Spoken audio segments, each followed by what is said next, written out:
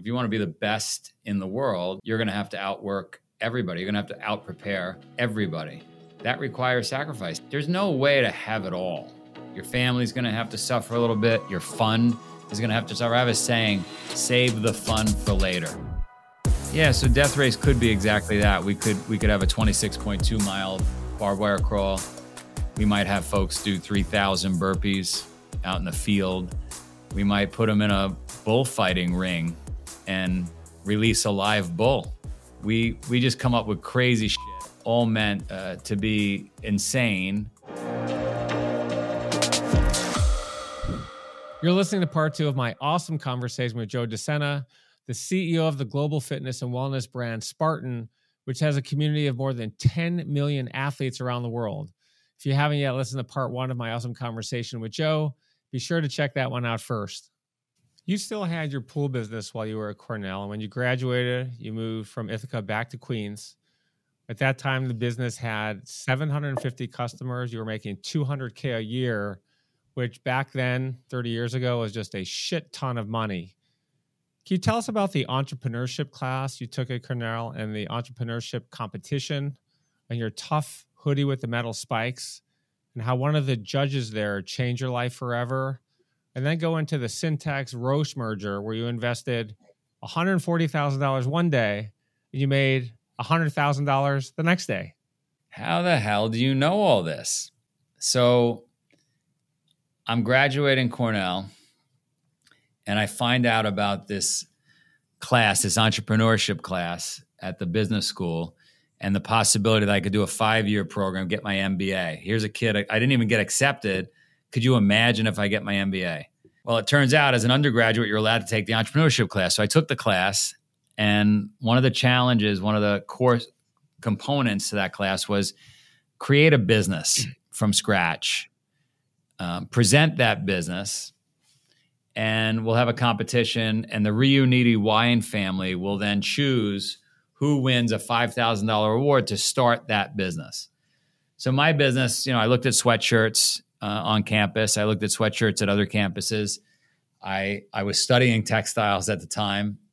I really liked the satin letters in the Cornell Champion sweatshirt. The Champion was the brand. But the way those sweatshirts were made was a Champion sweatshirt was purchased. Some women sewed the letters on locally. And I think back then it was like $21 in cost, I think, for those shirts to be made with all that handling. And I said, well, we could just make those sweatshirts in Asia. And we could sew the letters on in Asia. And we could actually enhance the sweatshirts and make them a lot cooler, a lot tougher. We could put, spandex in the wristbands and the waistbands so they don't blow out. We could do really cool stuff with these sweatshirts. Anyway, we made our pitches. I won the award. And I became friendly with one of the judges.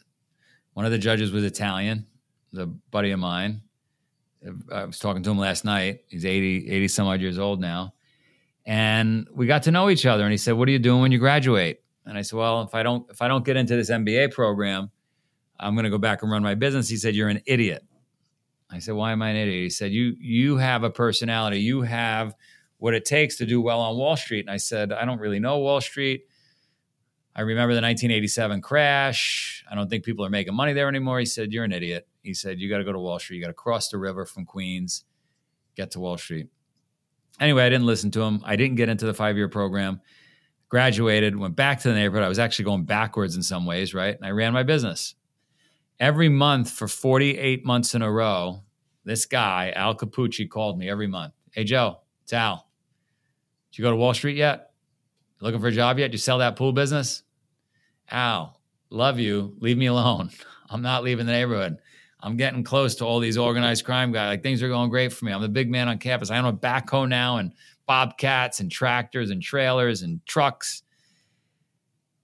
Call me the next month, the month after. On the 48th month, he called me. He said, Joe, I want you to buy this stock. I want you to buy this stock, Syntax. It's a drug company. I said, Al, I don't appreciate it. I don't have an account. Anyway, later that day, I was going to pick up a big check from a customer of mine, Eli Novak. I got to Eli's house and knocked on his door. He owed me, $150,000. I had done a lot of work You picked up the check for $150K.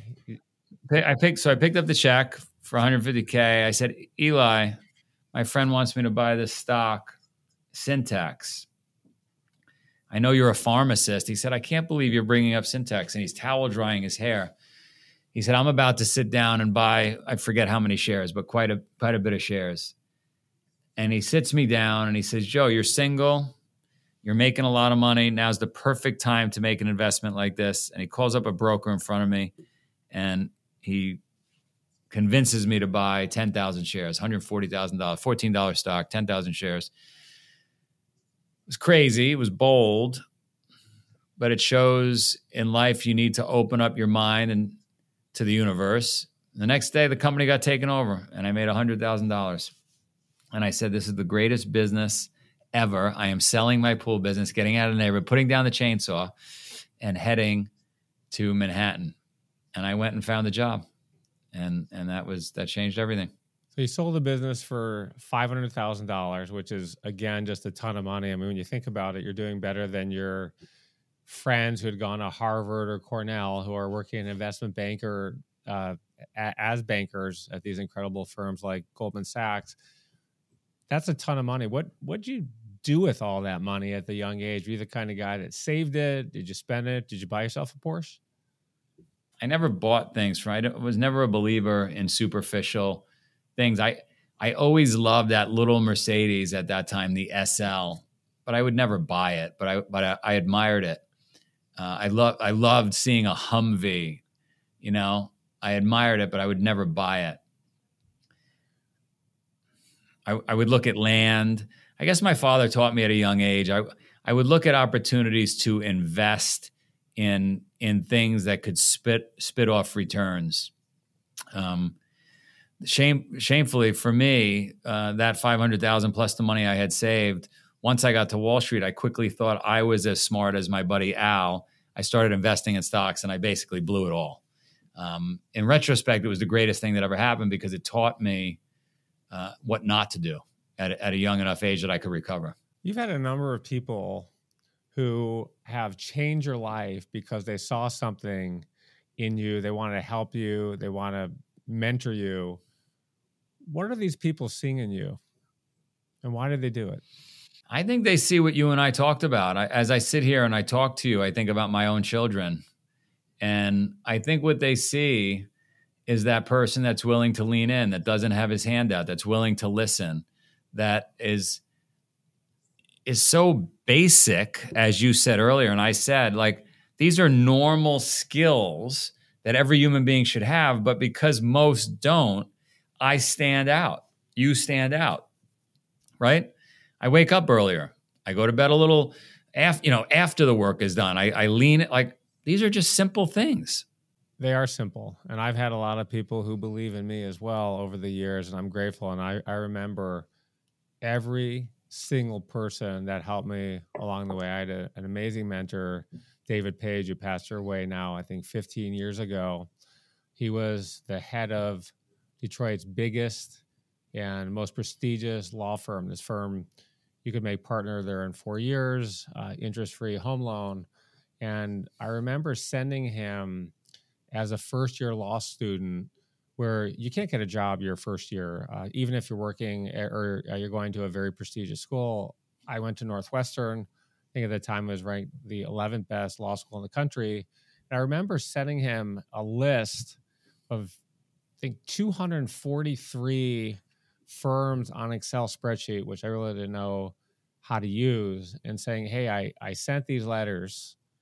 Do you know people here who can help me get a job? But I didn't tell him that I'd created the list. And he said to me, did you create this list by yourself? And I knew him because he was my brother's best friend's dad, and he was my brother's Little League baseball coach. And I'd known him since I think I was 5 or 6 years old. And at that point, he saw what I had done, and he was very impressed. And that's what he told me. And you're getting a compliment from Mr. Page. And by the way, I called him Mr. Page once our company had gone public, and I thought, okay, I was 33 years old. I think maybe now it's time not to call him Mr. Page, and I call him by his first name, David. And it's interesting. Eli Broad, who was my boss at Sun America after I had completely failed in my career, hired me as one of 3 guys who had started 2 Fortune 500 companies back then. And I wrote him this crazy letter. We could talk about my letters some other time. Hopefully we'll have time. And when I went in to meet with him the first time, he said that I've never taken a meeting with a cold letter. And I was so prepared. He said, you have the biggest set of balls I've ever seen in my life. But he liked me and he saw something in me and he gave me a chance. And so I think, like you, I did it. It's really so important. You earn your mentors in life. And I think it's really important to earn mentors in life. What are some of the, how do you go out and get a mentor? Let's say, Joe, you're a really well-known guy. You're famous in the fitness world. People would love to work with you. What would it take for you to mentor someone you didn't know? You know, first of all, I love that saying. I get a great saying or two every day from somebody, and I just have to start remembering them all. Earning your mentor is fantastic. There's a young kid, Max, who I'm going to connect you with, who's in LA. Are you in LA now? I'm in LA. All right, I'm going to connect you with Max. Max has earned his mentorship with me. He was relentless. He missed a few meetings in the early days at 16. I hung up on him. I blew him off because I was pissed. But he has since bounced back. And this kid, Max, is fantastic. And because he brings value to me, number 2 on our list from Bananos, right? Yeah. Because he brings value to me, I take his calls. I gave him great advice yesterday. I said, Max, you are so good at connecting people. You're 17 years old. I said, I don't like the fact that you woke up late this morning, because he texted me at it must have been noon Eastern Standard Time. So it was up at 9, yep. Right? I said, Max, you should be up at 6. I said, but because you're such an amazing networker, here's what I would do. Here's the advice I gave him. I said, Max, I want you in the next 18 months to build 300 incredible relationships like you have with me. You are going to be known as the networker.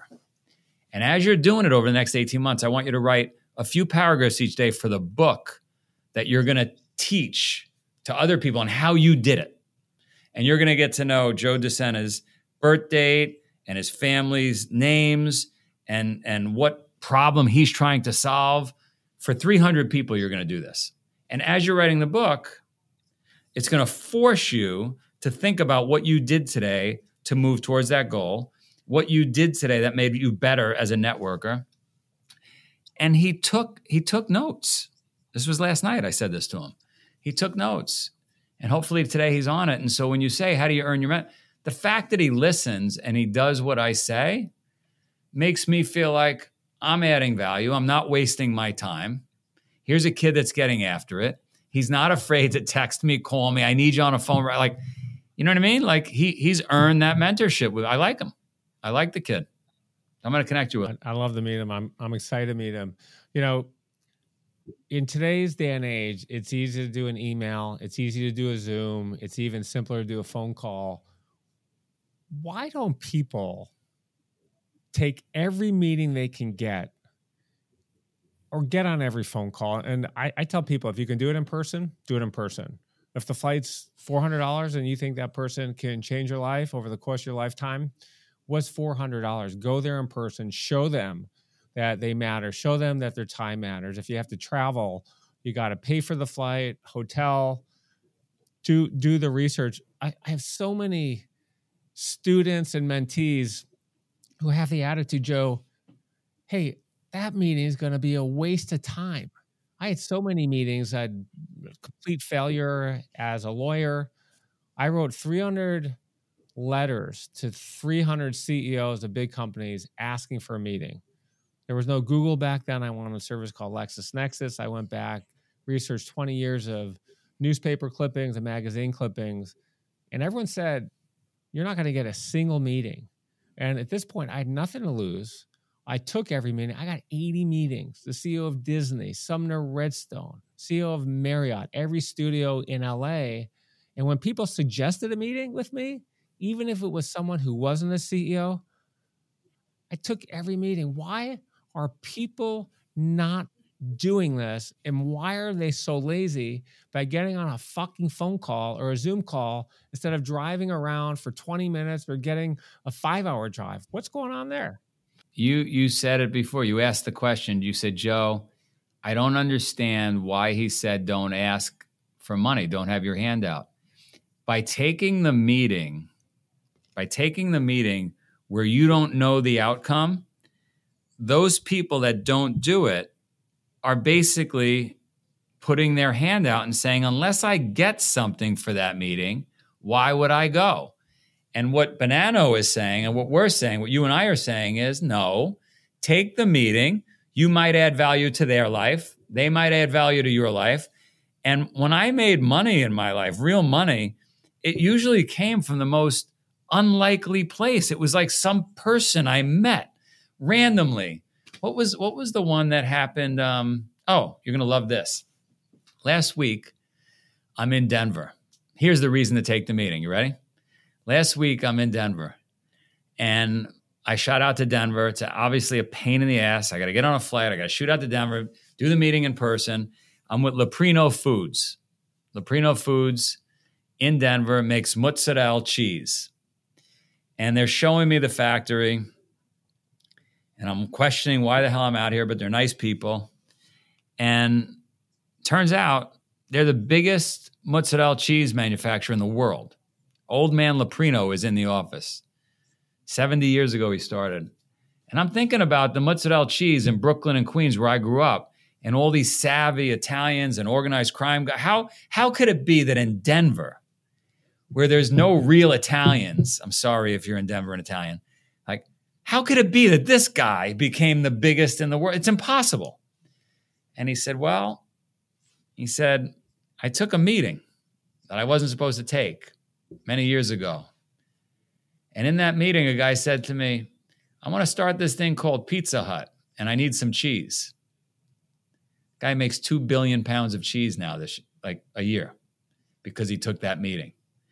So again, you could either vet every meeting and say, what am I going to get from it before I commit to give my time? Or you just take the fucking meetings and you never know where it leads. It might be Pizza Hut on the other end of that phone call.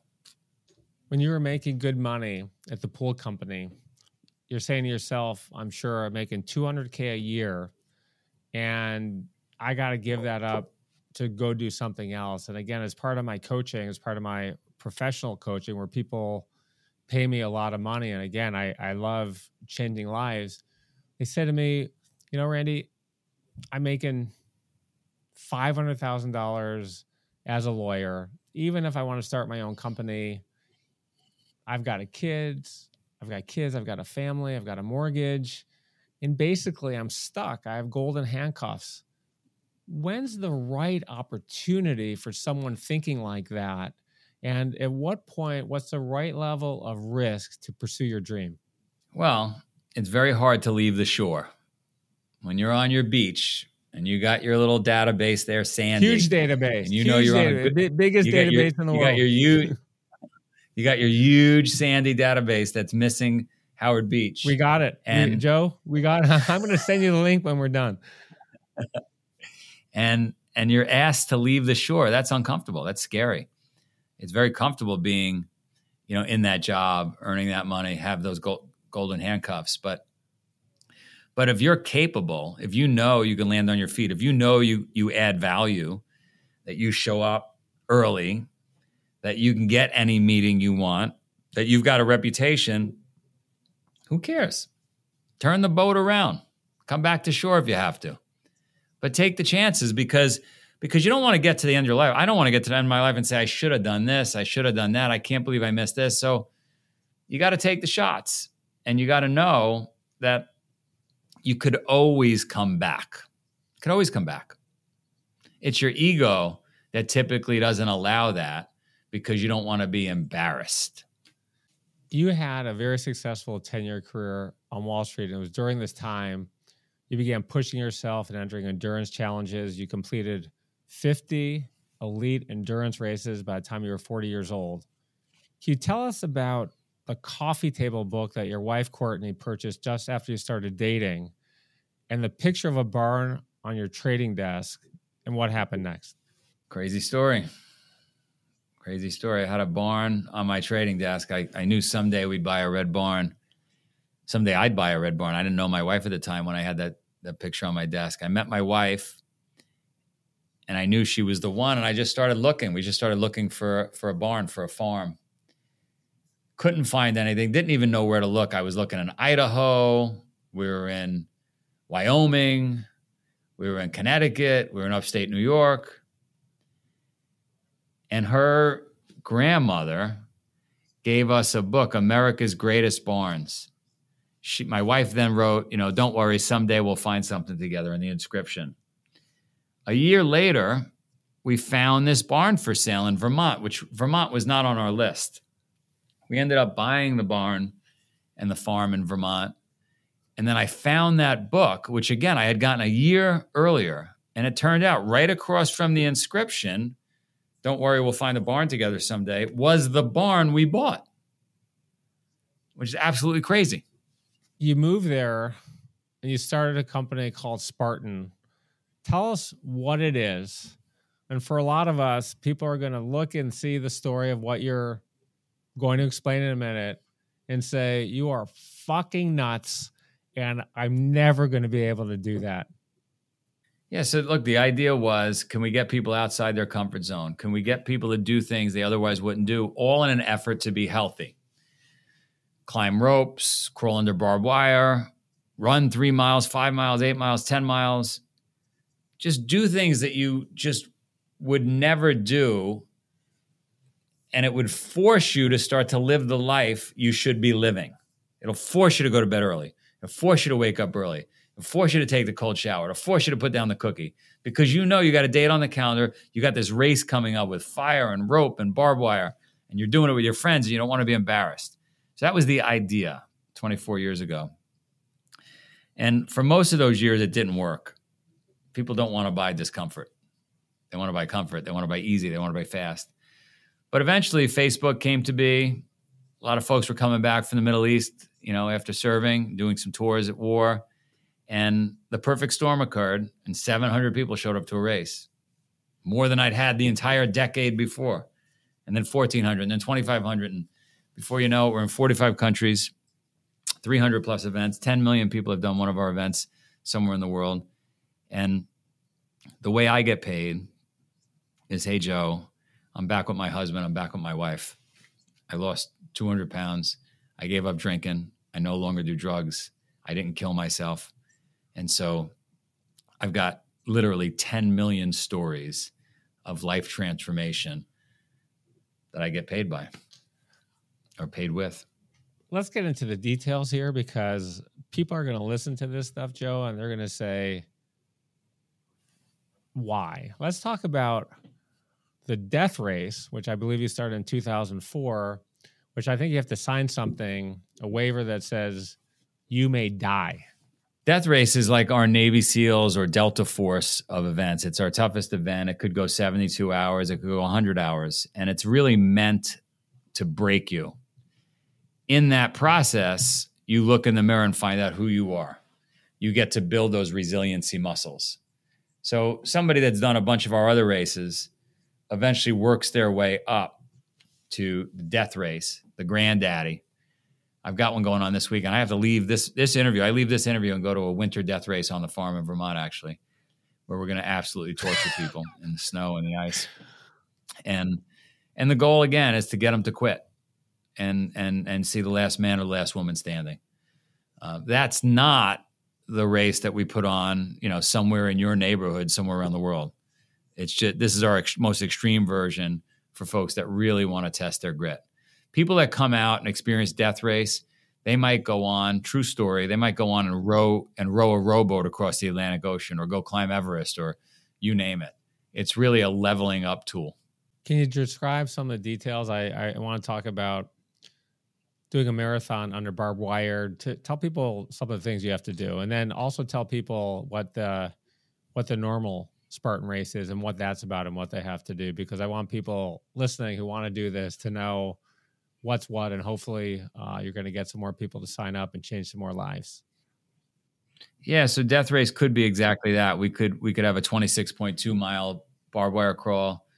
We might have folks do 3,000 burpees out in the field. We might put them in a bullfighting ring and release a live bull. We might have them swim 3 miles in frigid cold water where almost everybody becomes hypothermic. Could be an 18-mile canoe carry. We just come up with crazy shit, all meant to be insane and break people. And if we see that they're doing really well, we might bring them into the local church, sit them down and have them listen to a 2-hour sermon where they fall asleep, only to wake them up again and get them back out on the mountain. So yeah, it's a crazy event. Now, a regular Spartan race, like I said, 3 miles, 8 miles, 13 miles, could be a Tough Mudder event, another brand we own. It's going to be getting you dirty. It's out in the mud. You're climbing over obstacles. You're, climbing walls, crawling under barbed wire, climbing ropes, jumping over fire, all in an effort to get you, like I said, uncomfortable, but better prepared for life. You've done well. You've had, since 2010, hosted more than 800 events in 42 countries, which is amazing. Congratulations. Like so many businesses, though, Joe, you started, things don't go well. It took a long time for things to kick in. These are expensive things to host. I think some of them cost $600K to start. You're in serious danger of your business failing. Tell us about what happened in Japan and the sacrifice of you moving your family there, and what's your advice to people who are on their last leg who say, gosh, this isn't going to work, and I have to throw the Hail Mary in there? Yeah, well, I mean, the entire existence of Spartan, especially what I just went through with the pandemic, there's touch and go moments where I just say, I got to pack it in. Like, it's just not going to make it. We can't make payroll. We're out of money. But you keep fighting to live another day. The low point for me outside of COVID, 3 years of hell, was in Japan. I woke up, I couldn't see one morning. So stressed out, building this business, stretching it into 45 countries, and ended up in the hospital. Turns out I have a hole in my heart. 20% of the world has a hole in their heart. And with all the flights I was taking that week, had a little bubble in my leg jump over, 1 in a billion, from one side of the heart to the other, travel up into my brain, and block a little vein that controls part of your eyesight. So I couldn't see. Basically a stroke. Young doctor in the Japanese hospital saved me, threw me on an MRI machine, quickly got my blood thinned out. I was in the hospital for 30 days. They told me, look, a part of your brain died. It's never coming back.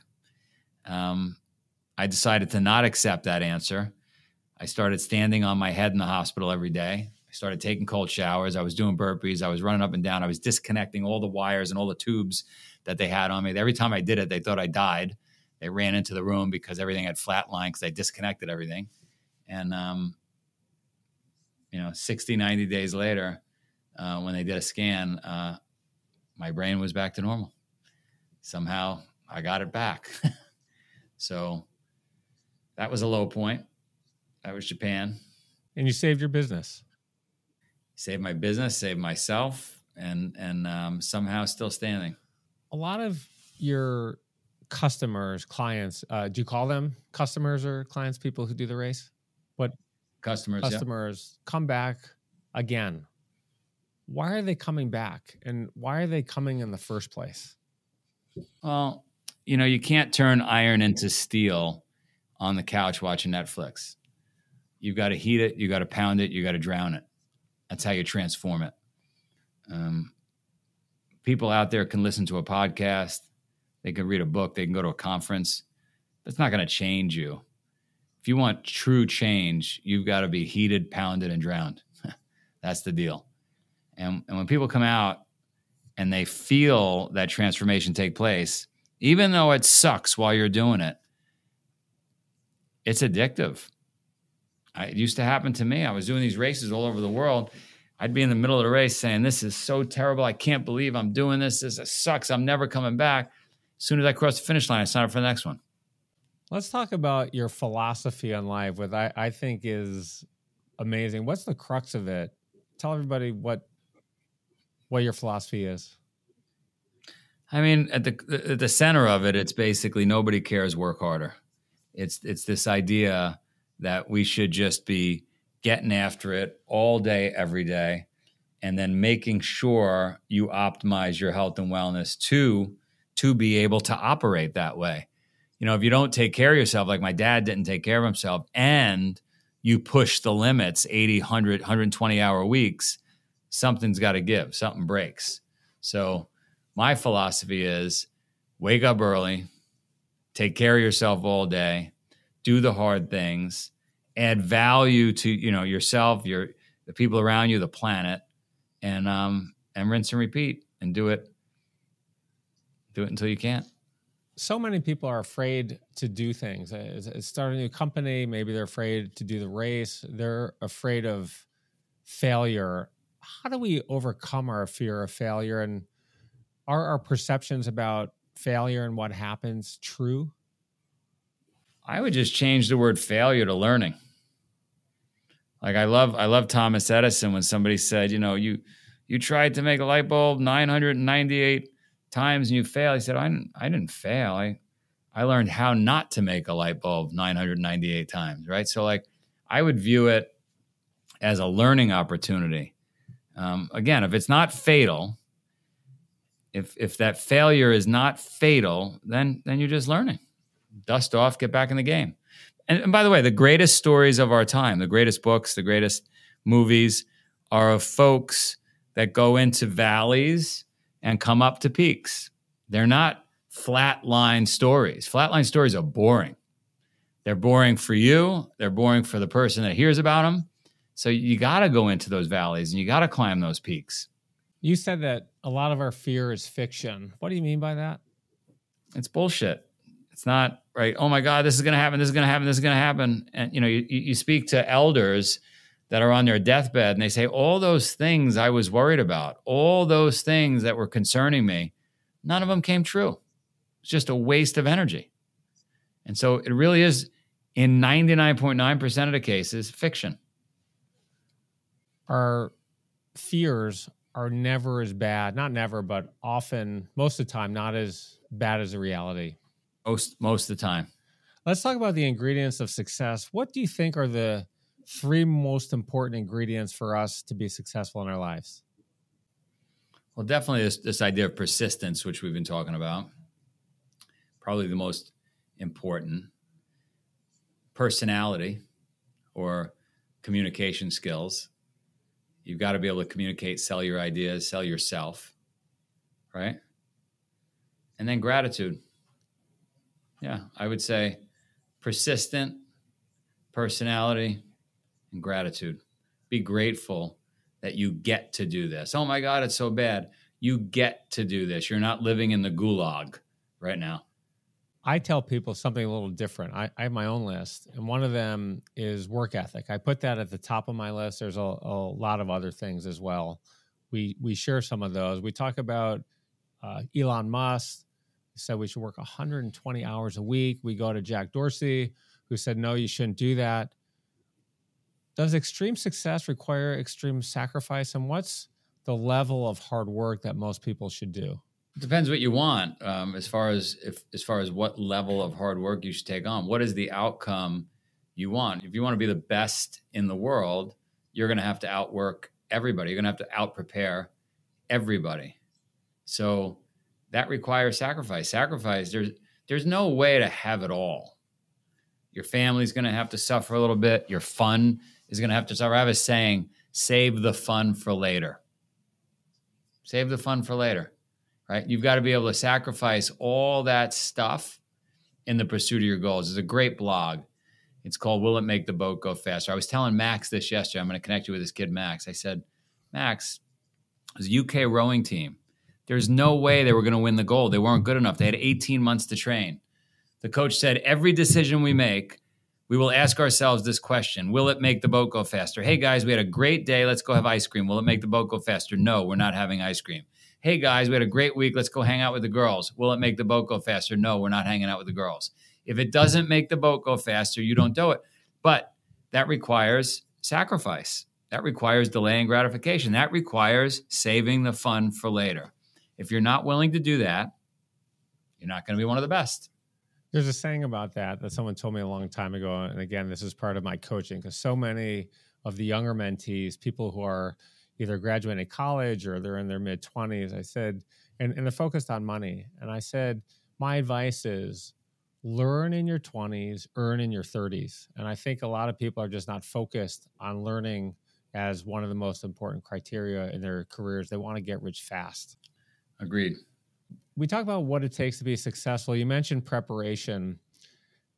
I have a topic that's made me successful called extreme preparation. When someone prepares 1 hour for something, I'll usually do 10.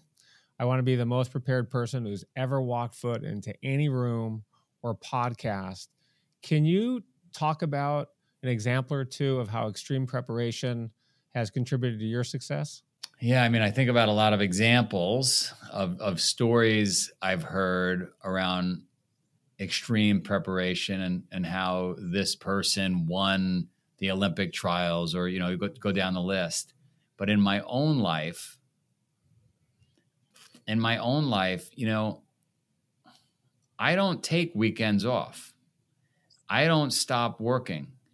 I'm constantly in my mind under threat from the competition, from whatever it may be. So I'm in constant preparation. Like, it just doesn't stop. I don't take a pause and say, hey, let's just focus on preparing for what, like, I'm always preparing. I'm preparing for the worst. I'm preparing for the best. I'm just always preparing. Does that mean if you have an important presentation or meeting that you're waking up at 4 a.m. when someone else is waking up at 9 a.m? So you walk into the room, you know that every single question that's coming your way, you're going to nail it? It's worse. I'm preparing months ahead. I start working on things. I back into my driveway rather than pull in front, because I'm preparing for when I leave. Because those extra seconds of backing up where you're making the 3-point turn, you're doing that. What are you doing that 2,000 times a day? It really adds up. It adds up. That's right. So what is your ultimate dream? My ultimate dream is to get the government, not just of our country, but every country, to have our children all do like a year of some form of military service post high school. My dream is to get everybody to eat a little more salad. My dream is to disconnect all the hot water heaters. My dream is to have burpees at the front door of every school before the kids walk in. I'm serious about, like, this is stuff I get excited about. Like, if we could institute those things, I'd be really excited. You talked about working weekends and hard work. I know you work your ass off, but you also have a family. You have 4 kids. Your wife, Courtney, I know you have a great relationship with her. What's the appropriate work-life balance? And why do you only let your children watch TV if it's in Mandarin? Well, there's no such thing as work-life balance. I mean, if you want a great family life and you want to be with your family all the time, well, then your work is going to suffer. If you want to have a great career, or you want to build your bit, then your family's going to suffer a little bit. So I call it work-life integration, and I try to integrate both. So I'm doing business in the house. I was doing it this morning so I can hang out with my kids another half hour, my wife. This balance thing, it's just not possible. Not if you want extreme success in some area of your life. A lot of people are not willing to make the sacrifice, and they wonder why. That's exactly right. How many women do your races, Spartan races, and how many have done the death race? About 500,000 women a year do our races around the world. Probably, if I had to guess, from 2005 to 10 years, There's probably been 300 or 400 women that have competed in our death race. Before we finish today, I want to go ahead and ask some more open-ended questions. I call this part of my podcast, Fill in the Blank to Excellence. Are you ready to play? Let's do it. The biggest lesson I've learned in my life is... Nobody cares, work harder. My number one professional goal is... Change 100 million lives. My biggest regret is... My biggest regret? I don't really have any regrets. Because we learn from every experience. I wanted more kids. My biggest regret would be I wanted more kids. I've got 5 kids. It's the best thing in the world. I live for my kids, and there's nothing more enjoyable than hanging out with my kids. It's probably the greatest thing I've done in my life as well. The one thing I've dreamed about doing for a long time but haven't done is running the Great Wall of China. The one physical challenge I've dreamed about doing for a long time but haven't is running the Great Wall of China. The craziest thing I've ever done is Iditarod by foot. By the way, do you know who Mike Horn is, the world's greatest explorer? Yeah. He was on my show. Some of the shit he's done is just crazy. Yeah. Great stories. If you could go back in time and give one piece of advice to your 21-year-old self, what would that be? Patience, young grasshopper. If you could be one person in the world, who would it be? Shackleton. If you were the president of the United States, what are the first 3 things you would do, not including the things you mentioned when I asked you about your dream? I would tax the hell out of ultra-processed food. I'd subsidize super, super healthy foods, veggies and fruits. I'd put every kid, I have to say it, I'd put every kid in the military for at least a year. I'd move all the retired generals and colonels and senior enlisted folks into running neighborhoods that are having a tough time and schools that are having a tough time in the United States. I'd turn off all the hot water heaters. And I'd put lights out at 8 p.m. Everybody go to bed at 8.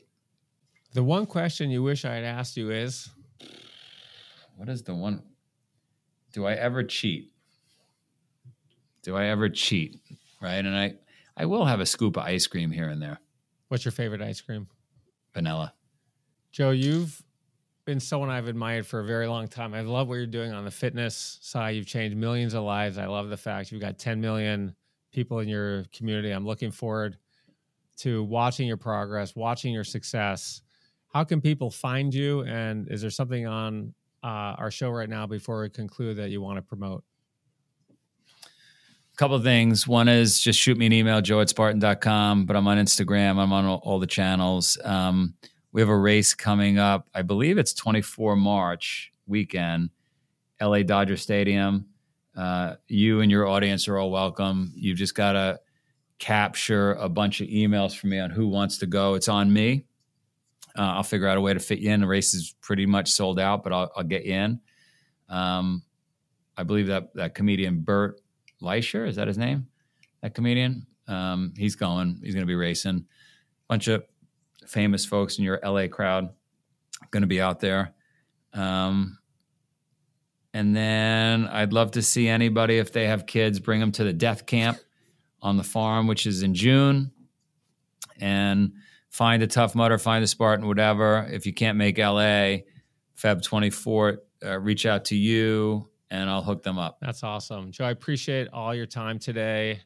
Super motivating. It's one of my favorite podcasts that I've done in the 3 years I've been doing my show. So thanks a lot for being here. Appreciate you. Thanks for having me. You're awesome. You.